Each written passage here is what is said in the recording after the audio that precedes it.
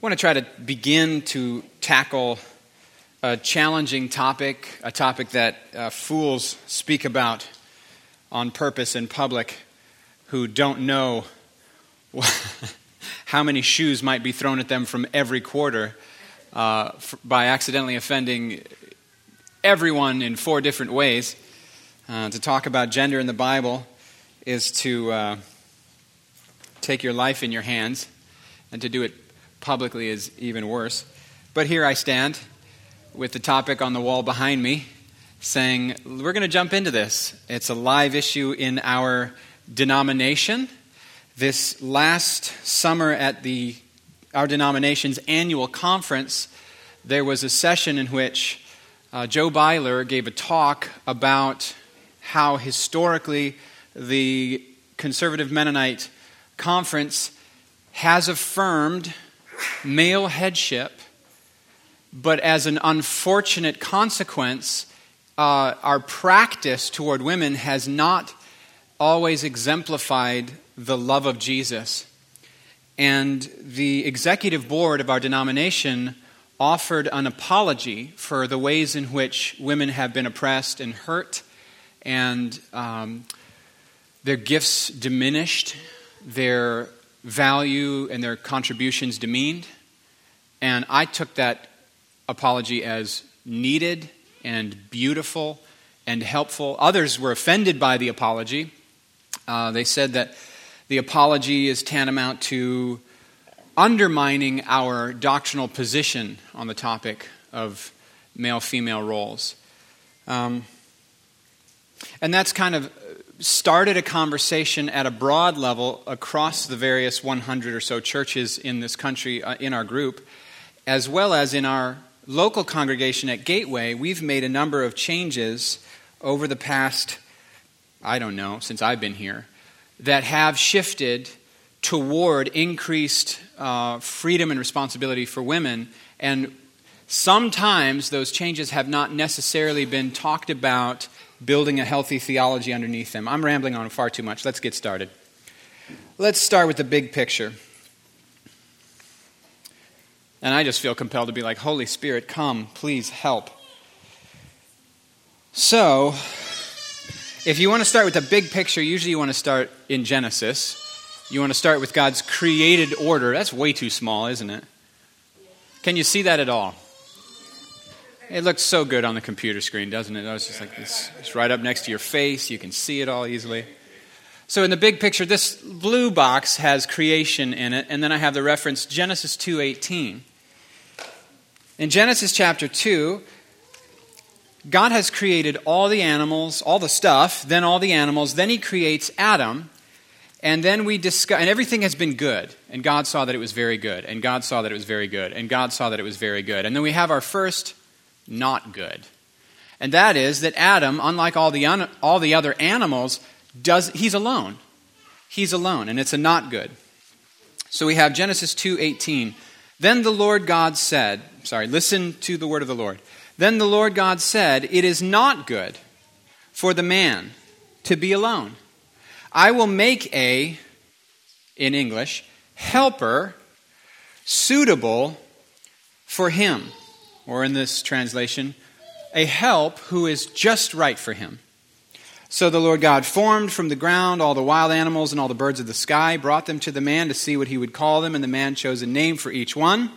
He gave names to all the livestock, the birds of the sky, and the wild animals, but still there was no helper, there's the word again, helper, just right for him. So the Lord God caused the man to fall into a deep sleep, and while the man slept, the Lord God took out one of the man's ribs and closed up the opening. Then the Lord God made a woman from the rib and brought her to the man.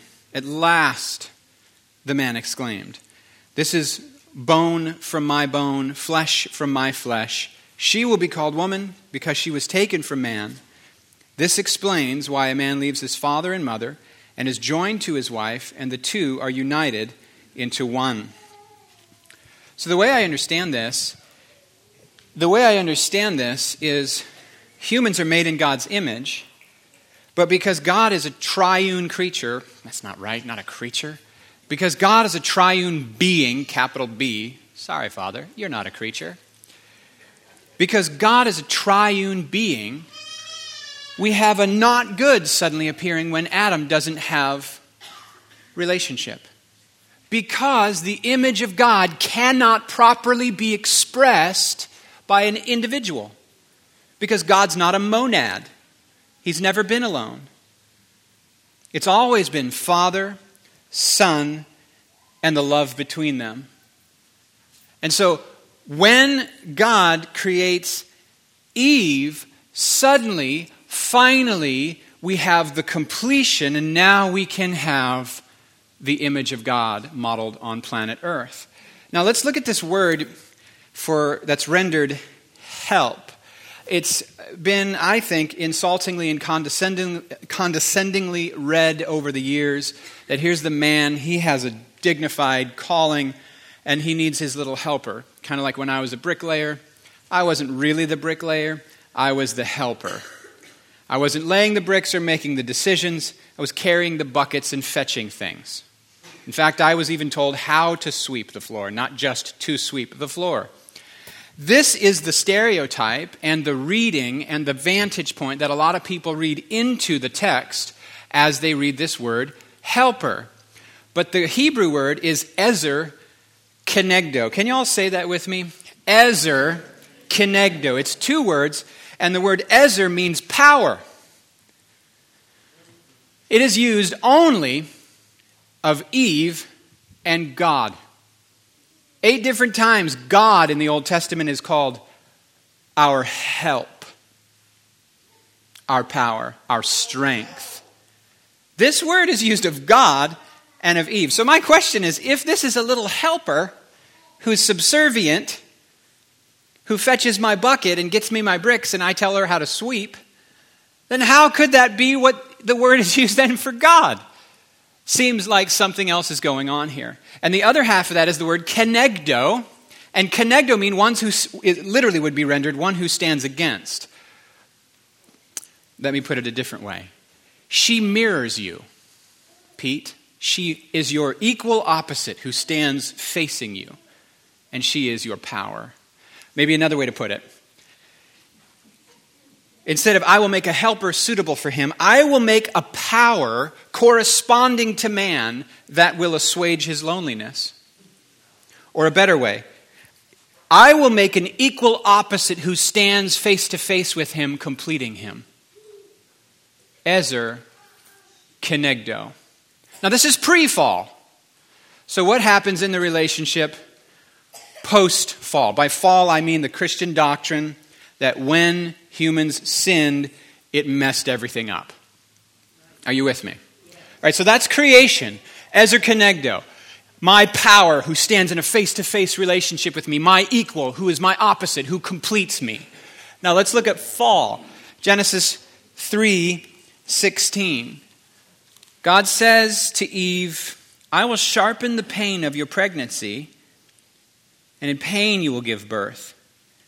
And your desire, let me just read it in this translation, okay? And you will desire to control your husband, but he will rule over you. Now that's interesting. He will rule over you. I want you to hear this very clear. Male dominance, male domineering over women is a product of the fall, not God's design. The power struggle you hear in that text of Genesis 3:16 is a new dynamic, isn't it? Now that distrust rules the human heart rather than fellowship and harmony, now that something other than love is what we're rooted in, fear now becomes our motivator, and there's a power struggle. Now we're in a power struggle. You don't get there's not a power struggle in Genesis 2. There's a power struggle in Genesis 3. And I want to argue this, that for all humans all over the world, there's a gender power struggle happening because of the fall. And I find that many, if not most, Christians that I know, as they read the texts of the Bible that talk about the relationship between men and women, are endorsing a power mentality in the male-female roles in subtle ways.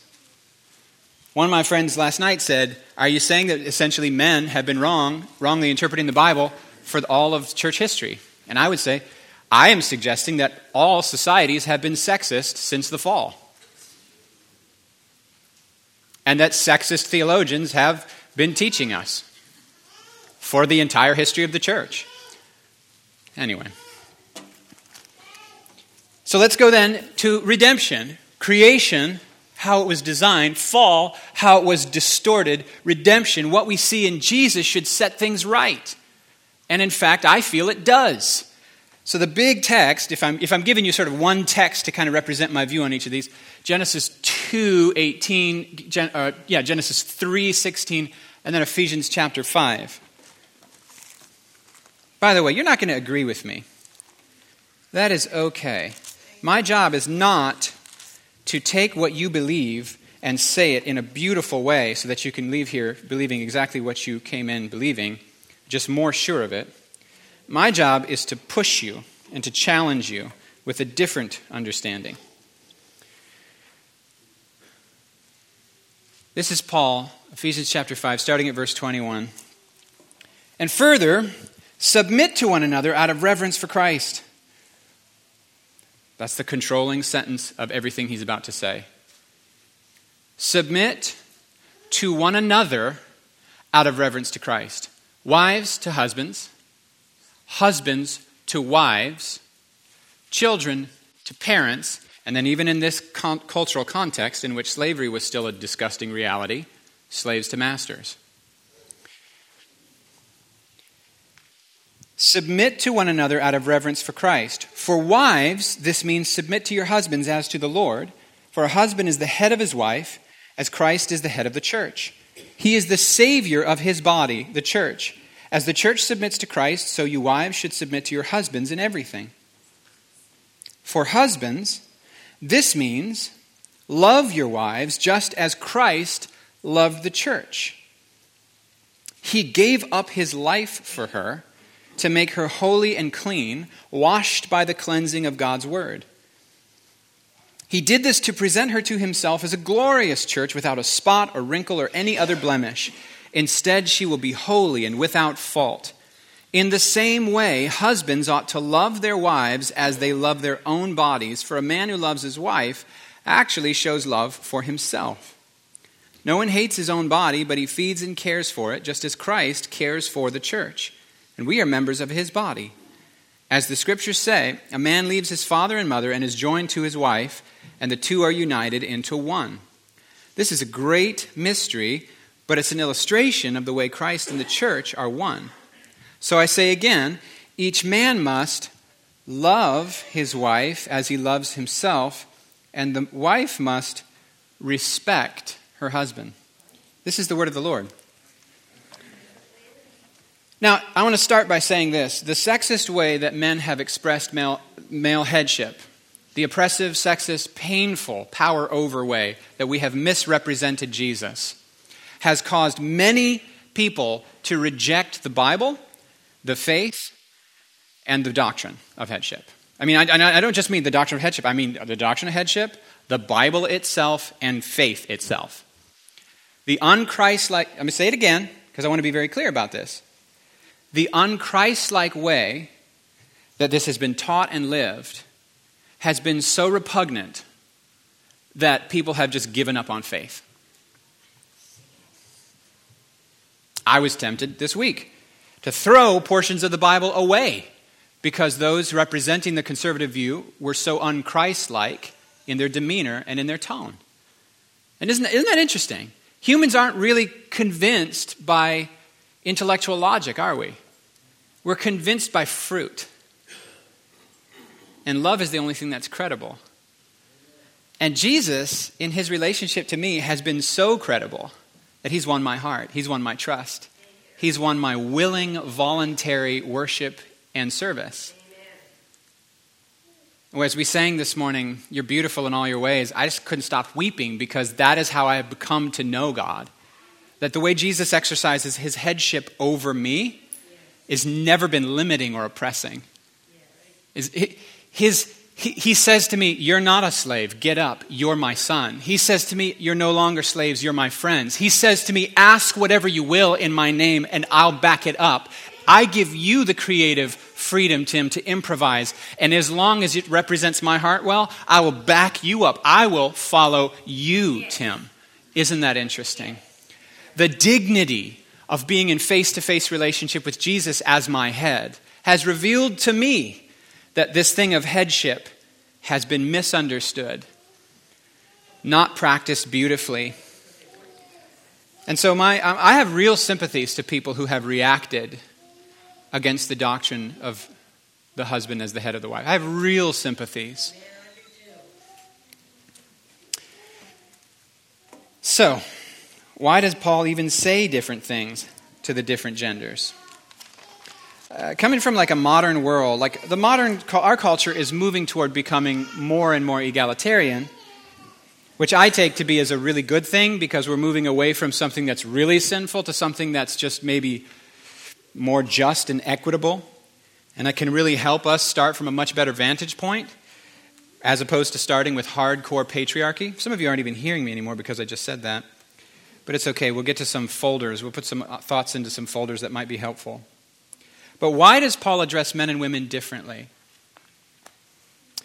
It seems like Paul understands that the masculine soul and the feminine soul do not necessarily struggle in general. These are tendencies. These are generalizations. Anytime you speak a generalization, it's not entirely true, is it? There are exceptions. But generally, it's accurate. So Paul is speaking, I think, to different things to the man than to the woman because masculine souls tend to struggle with something different than feminine souls and vice versa. We all tend to be motivated either by fear or love, but how that plays out is a little different.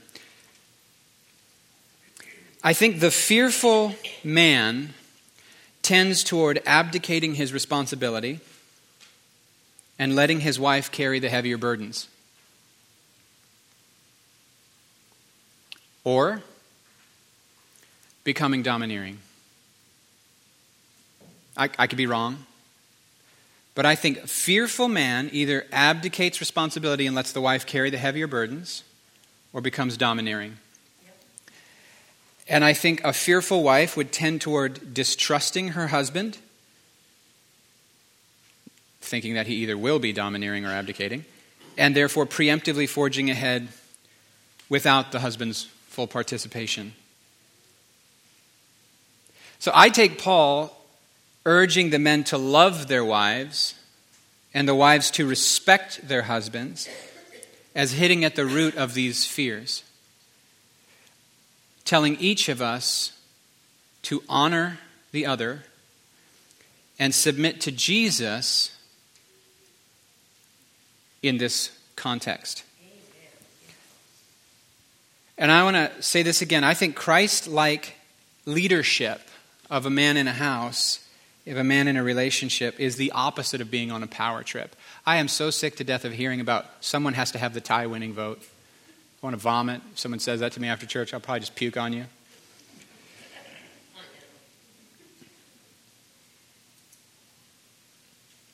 It's like, man, is your relationship that terrible that you're always fighting over who's in charge? What is wrong with y'all? Seriously. Christ-like leadership, that sounded harsh. Christ-like leadership is about humility and sacrifice and kindness. It's not about me getting my way. It's about me laying down my life. In my experience, the only times that I've really brought up the idea that I'm the head of this family and therefore I'm in charge, for real, guys, this is very honest. The times that I've brought that up,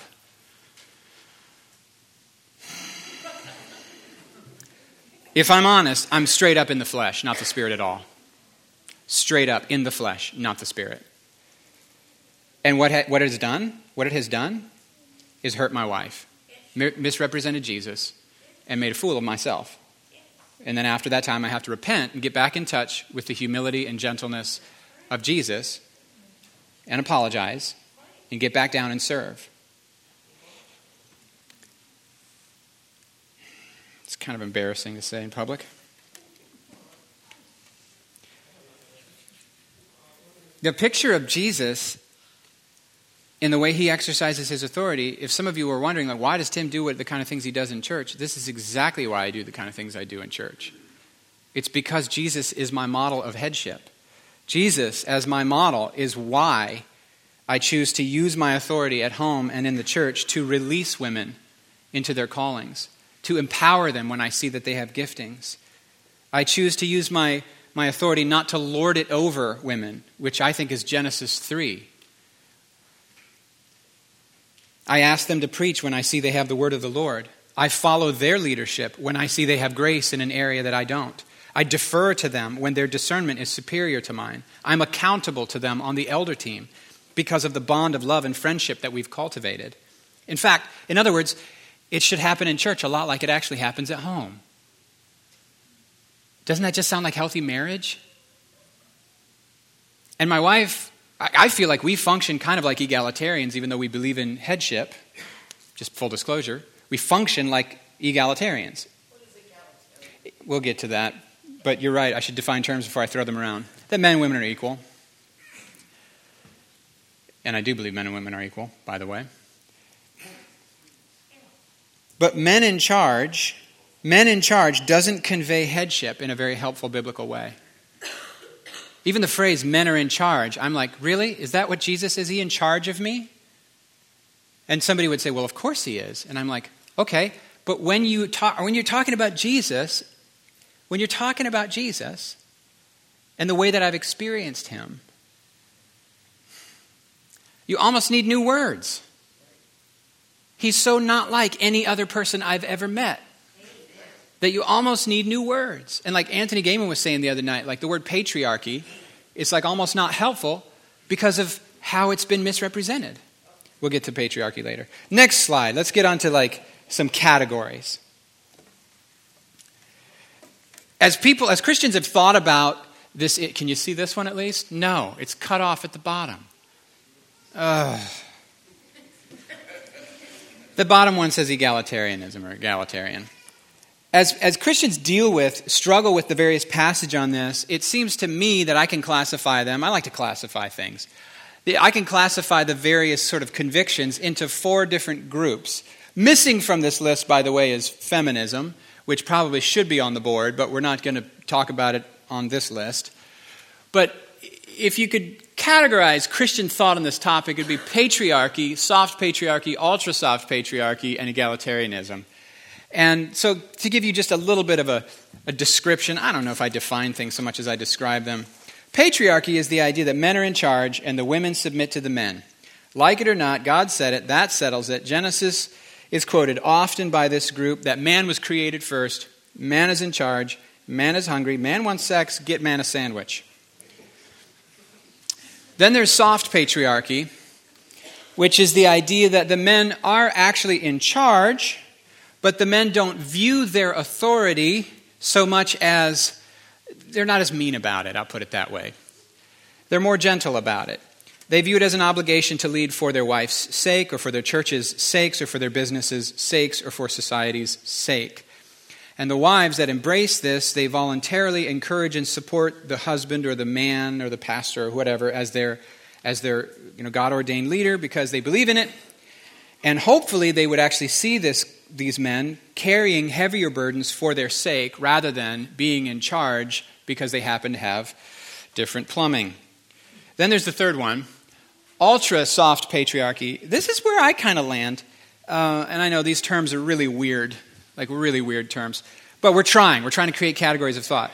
Ultra-soft patriarchy is functionally nearly identical to egalitarianism, but still believes that all the passages about male headship are to be interpreted and rightly understood and lived out in a beautiful way.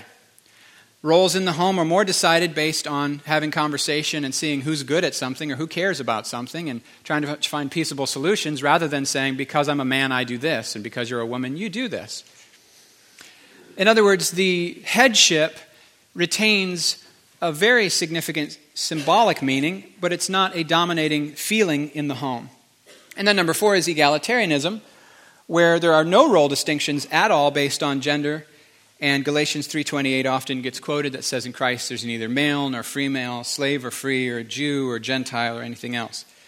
And I have good friends that I went to school with. Almost all my theological teachers at Asbury College were egalitarian, both in college and in seminary. So I've studied under egalitarian thought my whole educational career, and I can tell you their marriages were good. They believed the Bible. In fact, they were probably more conservative on a lot of things than I am. And I saw nothing but good fruit in their lives. And so I don't like to hear them slandered. But I happen to be a soft patriarchalist. So I'm not really a full egalitarian. And what I mean by that is women are absolutely equal to men in gifting, in value, in dignity, in worth. God seems to distribute gifts equally without respect of gender, seems to endorse. All I am saying is I believe that Christ is the head of man and man is the head of wife, because 1 Corinthians 11 says so. And there's just a number of passages that I go, that is in the Bible, and I affirm that. But how I live that out should make the women around me feel really excited that I'm alive and really excited that Jesus is Lord. And if they're experiencing my headship as oppressive and painful, something sinful is afoot. So each of these four are falling along a grid. If I want to throw another arbitrary, Gloria is just like looking at me with a big old smile like I know. You want a question or comment? No, I've got a question. Are you going to bring in the third word that's part of our conference? Complementarianism. Okay, yeah, let's throw the word up there. I read that this week. Yeah. Yeah, okay. Complementarianism is the idea that men and women are different in their masculinity. I'll get to that later, actually, a little bit. So the essential question is, and what I think some people struggle with is egalitarianism is somehow the idea that men and women are the same. And complementarianism says, how do you answer the question, what is it to be a man and not a woman? There's a different answer than what is it to be a woman and not a man. I'm a complementarian. I think there's something different to be a man and different to be a woman. And it's not just physical structures, to try not to be blunt and crass. That the masculine soul carries different energies to it that are for a different purpose than a feminine soul. And that a healthy imaging of God's split his image in two, and he's put certain aspects of himself in a man and certain aspects of himself in a woman, that together they form something that complements and completes and is beautiful. That's complementarianism. Egalitarianism, I've heard some egalitarians would actually affirm that, so it gets confusing, Richard. But the word is extremely important because there's something so beautiful in femininity and beautiful in masculinity that when well partnered, sparks fly and the universe gets created. Do you know what I'm saying? Like that's me being metaphorical. But there's something incredibly beautiful in God's design. I love the word complementarity. The problem is when it gets associated with patriarchy and an oppressive sort of male-dominated structure that's actually really sexist, and the women's voices don't matter. That's where it gets really yucky and icky. So all of these fall along a spectrum. Are we okay? Like, how am I doing? I'm okay? Okay. Hey, listen, how would I know? Like, this topic is crazy. Like, I almost want to say, bring Rotten Tomatoes and just throw them at will. These four kind of fall along a spectrum. If I put a word at the top on the right side, I said traditionalist, and then at the bottom, and I said modern, these kind of all don't fall somewhere along this cultural spectrum, don't they? Because there's a lot of people who never read the Bible, but they're sexist jerks, and they're strong patriarchalists, right? Because of the culture they grew up in and what they saw modeled. And there's some people who have never read the Bible, and they're strong egalitarians because of the culture they grew up in, right? And some of that has to do with traditional versus modern culture. So these all kind of fall on a spectrum somewhere, and traditional kind of evokes images of stay-at-home moms, lots of kids. And then modern kind of evokes images, which was funny because that's what we're doing, and we're not very, okay. Yeah. And then modern kind of evokes images of stay-at-home dads with like no ability to fix the car, but lots of computer skills and lots of sensitivity to their kids' emotional needs. These are meant to be humorous stereotypes. You're allowed to laugh. Obviously, as generalities, they're not accurate in every case. So the difference between some of these is not so much whether they are maintain a commitment to male-female differences and role distinctions as the New Testament preaches them or teaches them. The difference between at least the top three looks to me not about doctrine or even necessarily about hard practices as much as attitudes. Attitudes matter a ton. Attitudes matter a ton. Attitudes matter so much. Attitudes matter so much. Next slide. The way that Jesus has been in my relationship to him has been so beautiful and good and true and gentle and kind. He's never once taken me to the woodshed, even though I've heard other people talk about him doing that with them. The slave mentality has got to go when I relate to him. The friendship, cooperation, improvisation, love relationship is the goal of his interactions with me. He's not over me in order to limit me. He's training and teaching me to release me, to empower me, to grow me into what he made me to be. He's with me. He's for me. I can hardly put into words the stark difference in the attitude and tone and demeanor I sense between Jesus over against the religious manipulation and oppression of Bible-quoting men in power over others, telling them what they are allowed to do and not allowed to do, what they should be thinking and not thinking, where they can go and where they can't go. To be just sort of summarized, Jesus makes the gospel beautiful. And hard patriarchy makes me want to throw my Bible in the garbage and walk away from faith itself. Just figured it might be honest with you since we're here at church and you shouldn't lie. It actually makes me angry, nauseous, and literally ready to fist fight someone. Like I was fantasizing about fist fighting someone the other day. It was so much fun in my heart. I was like, you want to go right now? Just throw it down. Come on, let's go. Right now. You and me. Let's do it. Come on. Ouch. Ouch. Stop. Ouch. And it should. It should. This topic should get you fired up. Because a real man jumps into a fight when a woman is being abused. And that's how I feel right now. That's how I see this issue. And to some people who I've had conversations with, I kind of want to say, unless you've wept with the women of our denomination, unless you've wept with them, unless you've prayed with them, unless you've received grace from them, unless your heart's been shepherded by them, unless you have walked along with them as they've tried to discern the call of God, unless you've tried to put the pieces back together after they've been molested, sexually abused, objectified, blamed for men's lusts, told their voice doesn't matter, told to sit down and be quiet, told that they're... Like, unless you've wept with them, unless you've prayed with them, unless you've advocated for them, then I don't really give a what you think. In fact, the more you state your opinion from that vantage point, the more you're driving me away from your perspective.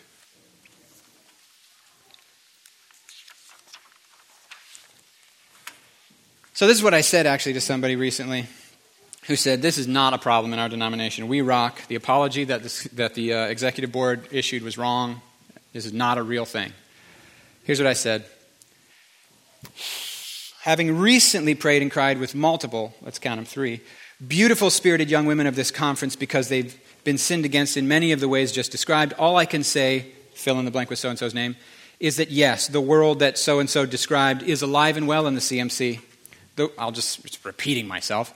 The world in which women are objectified, molested, told to be quiet, their voices muted, treated as less intelligent than men, treated as though they are to blame for men's lusts, condescended to as though they should be grateful that the men have allowed them into the conversation in the first place.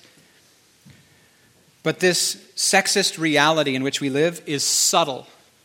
We men have a more difficult time noticing it. We've never experienced life from that other vantage point.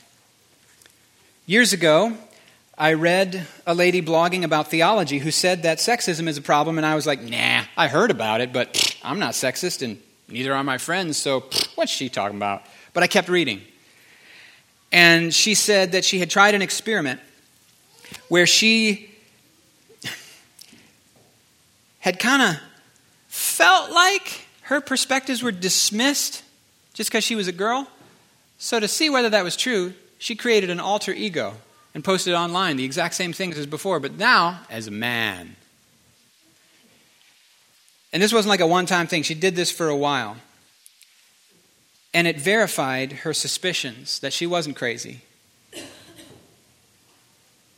Her posts involved the same thoughts, shared with the same eloquence and theological acumen as before,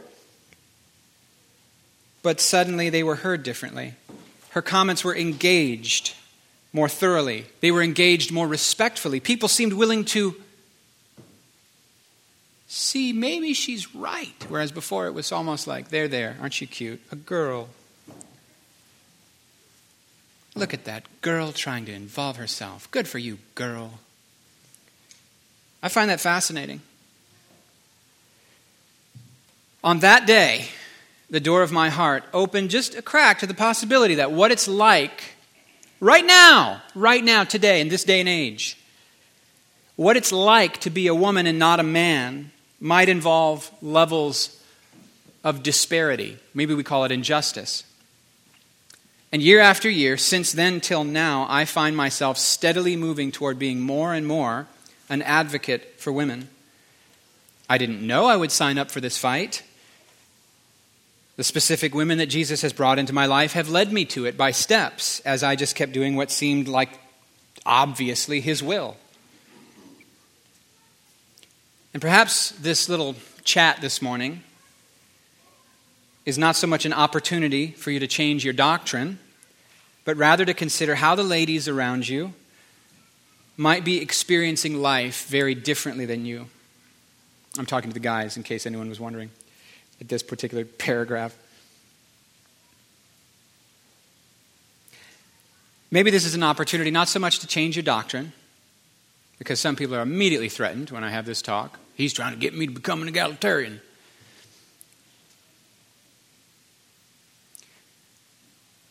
But rather just to consider how the ladies around you might be experiencing life a lot differently than you. And become even more resolved, because I assume you do love them. I don't assume you don't. Be even more resolved to practice your biblical ideals with even more sensitivity to their hearts. I personally need and want more of the character of Jesus rooted and fruited in my life in this area.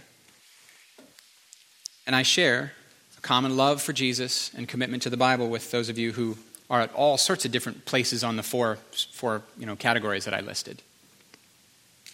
Next slide. Church relationships. Vicky Sayers is a leader in our denomination, and she said that the following are damaging ideas that are in fact at work among us.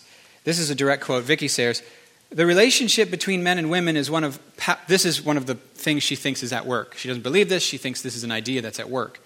That the relationship between men and women is one of the powerful protector and a weaker dependent, with little recognition of the strength that women bring to a life lived together, whether in the marriage or in the church. That a woman's place is always primarily in the home. That women can't really be trusted with important public roles in the church. That women would have nothing unique to contribute to discussions at the leadership team or board level. Not everyone holds these assumptions, says Vicky, but I believe they are at work. Now this is me talking. After 9 years of being in church leadership, I simply could no longer stomach excluding the women from the elder team, because they were elders all along. But being disconnected from those conversations, they were ill-equipped to do the shepherding they were doing and do it well. And they were disconnected from me. Husbands would leave the elder meeting and go home and give a very biased, highly selected and edited, emotional interpretation of what happened at the meeting. And the wives would be left to try to figure out what actually happened and what actually was said. It was damaging to unity, and it was damaging to ministry. Gateway is trying to find our way to what I would call a balance of the fathering anointing well partnered with the mothering anointing. We kind of already know this. It's not healthy when that's missing in a home, and it's not healthy when that's missing in a church. I absolutely love and respect the ladies that are on the team. I'm beyond grateful to be in the work of pastoral ministry with Tammy and Linda and Sue and Becky and Jennifer and Carrie especially. And our kids' church leader is Sherry, who is just tops. So next slide. Here's what I'm after. What I would call a Genesis 2 balance. What's going on up in there? Everybody all right? I recently asked Steve and Phyllis Swartz to help us, and Richard and Jewel Showalter, our overseers. I recently asked them to help Gateway build a healthy theology of gender in ministry, precisely because I am dissatisfied with the options that I've seen practiced. I think I perceive ditches out of balance on two sides.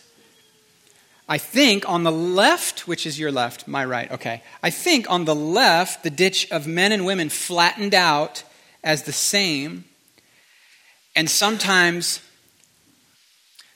with women who are hurt but not yet healed, so distrusting men that they crave leadership over men so that they can no longer be oppressed by them.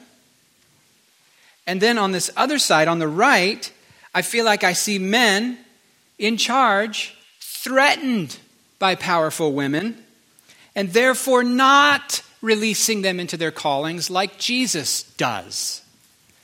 And these feel wrong to me. And it leads to this congregation that's either dominated by the masculine or dominated by the masculine or dominated by the feminine. And I don't see that as helping, if we use the family metaphor, I don't see that as helping the children. I see the children best helped in a family when there's a strong fathering anointing partnered well with a strong mothering anointing, neither of which is in a competition. They're in a cooperation. And I feel like the conversation about the tie-winning vote assumes a power struggle, assumes we're in a competition. One person recently said to me that a woman shouldn't be an assistant pastor because if she's doing that, she's taking a man's place. And I'm saying, how could she possibly take anyone else's place than her own? Is there limited space for ministry?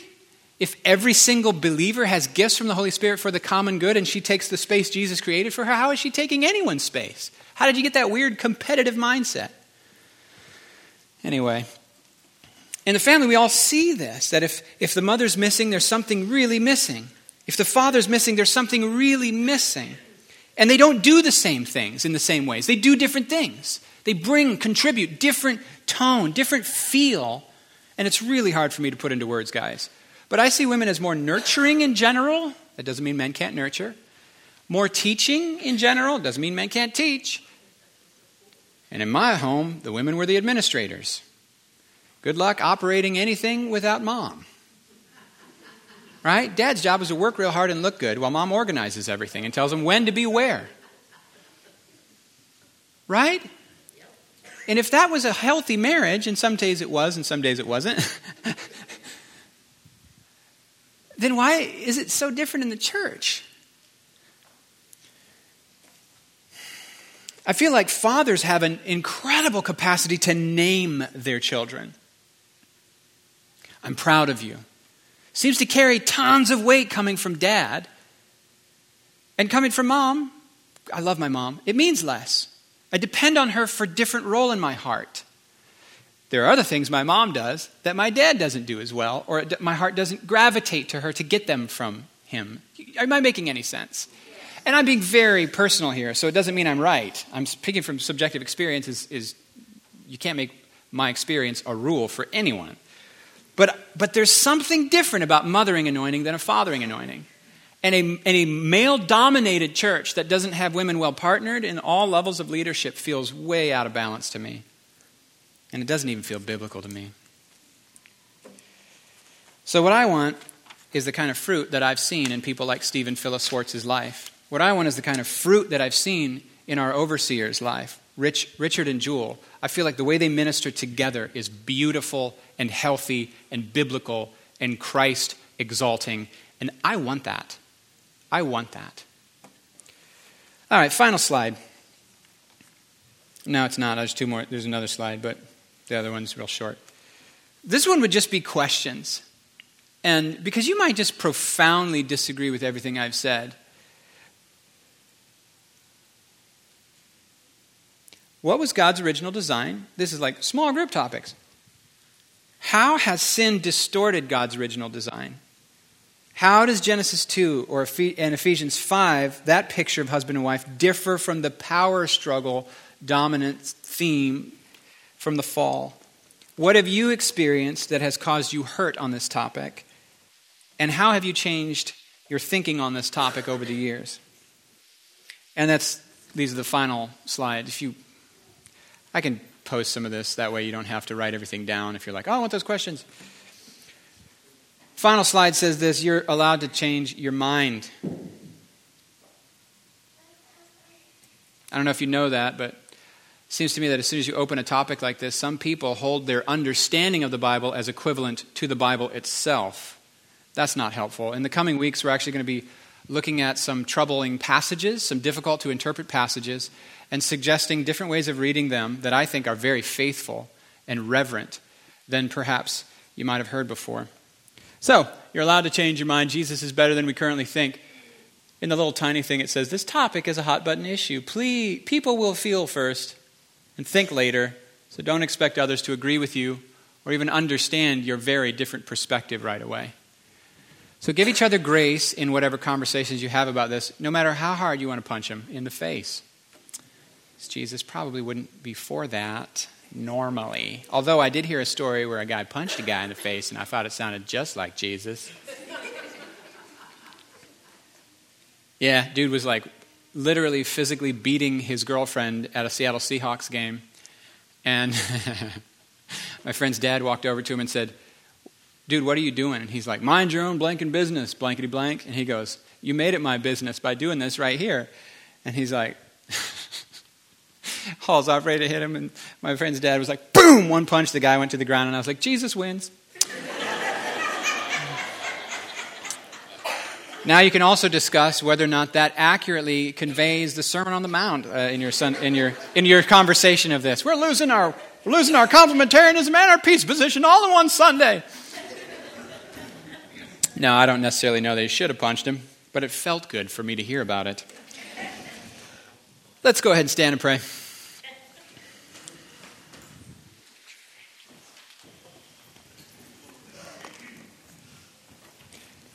I've definitely shifted on my thinking on this topic over the years.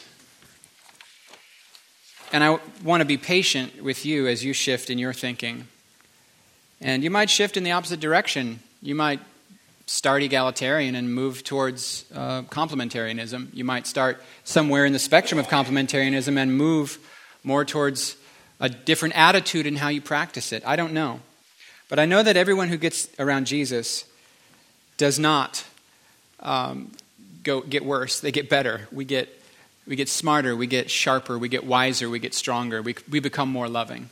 So if you walk much with Jesus, change will happen. If you haven't changed on a topic in 30 years, I question whether or not you've been walking closely with Jesus. Let's pray. Father, we invite you to open our hearts afresh to truth. Help us in the areas where our own culture, whether it's egalitarian culture or patriarchalist culture, is blinding us to what specifically you want us to grow in practically in our engagement of this topic. Amen. Thanks, guys. No one threw a single shoe.